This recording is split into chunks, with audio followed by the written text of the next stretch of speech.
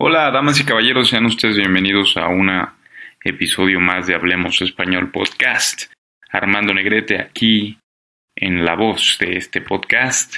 El día de hoy quiero hablar sobre la Ciudad de México. Han pasado bastantes cosas. Llevo 5 meses viviendo en la capital del país y bueno, sí, han pasado muchas cosas. El mes pasado fue un cambio muy fuerte en la vida de muchos mexicanos, de muchos capitalinos, de muchos DFeños, porque actualmente era el DF, Distrito Federal.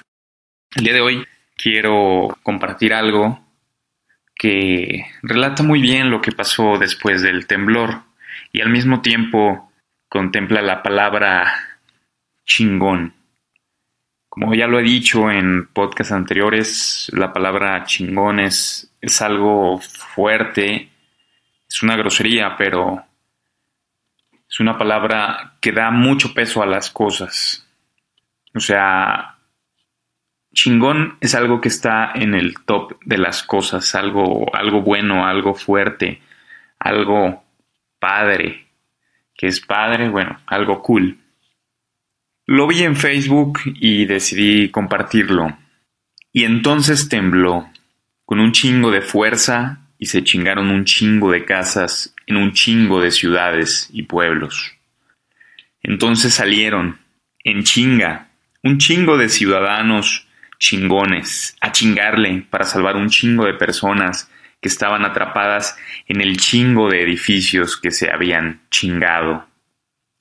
Había un chingo de voluntarios, un chingamadral de botellas de agua, un chingo de soldados, bomberos, albañiles y perritos. Todos chingones y todos en chinga, chingándole.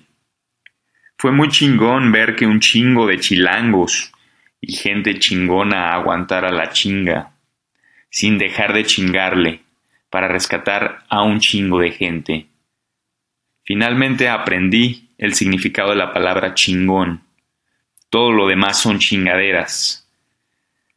Hashtag o numeral chingón México. Y bien, yo sé que para ustedes que están aprendiendo español no es fácil. Trataré de explicar pues los conceptos o la forma de utilizar la palabra chinga, chingo o chingar.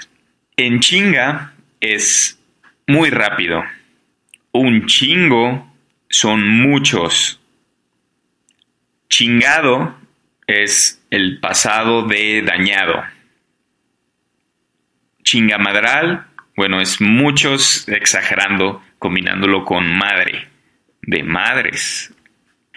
Chingándole es trabajar, pero así con ganas.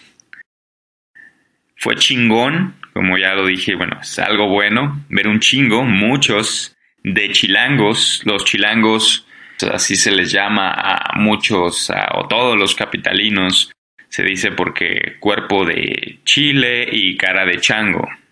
Desde primaria yo conozco eso. Habría que profundizar en el término, pero bueno, los chilangos son de aquí de la Ciudad de México, Estado de México, no sé. Con esto resumo que México es fuerte, que México es unido y que nos unen estas cosas como la palabra chingar, que para mí es de México y siempre va a ser de México. Con eso termino este podcast. Esperen el próximo, prácticamente enseguida lo voy a grabar, porque esto es algo que no puedo combinar con algo más. Solo les puedo decir que México es un país muy chingón. Hasta la próxima.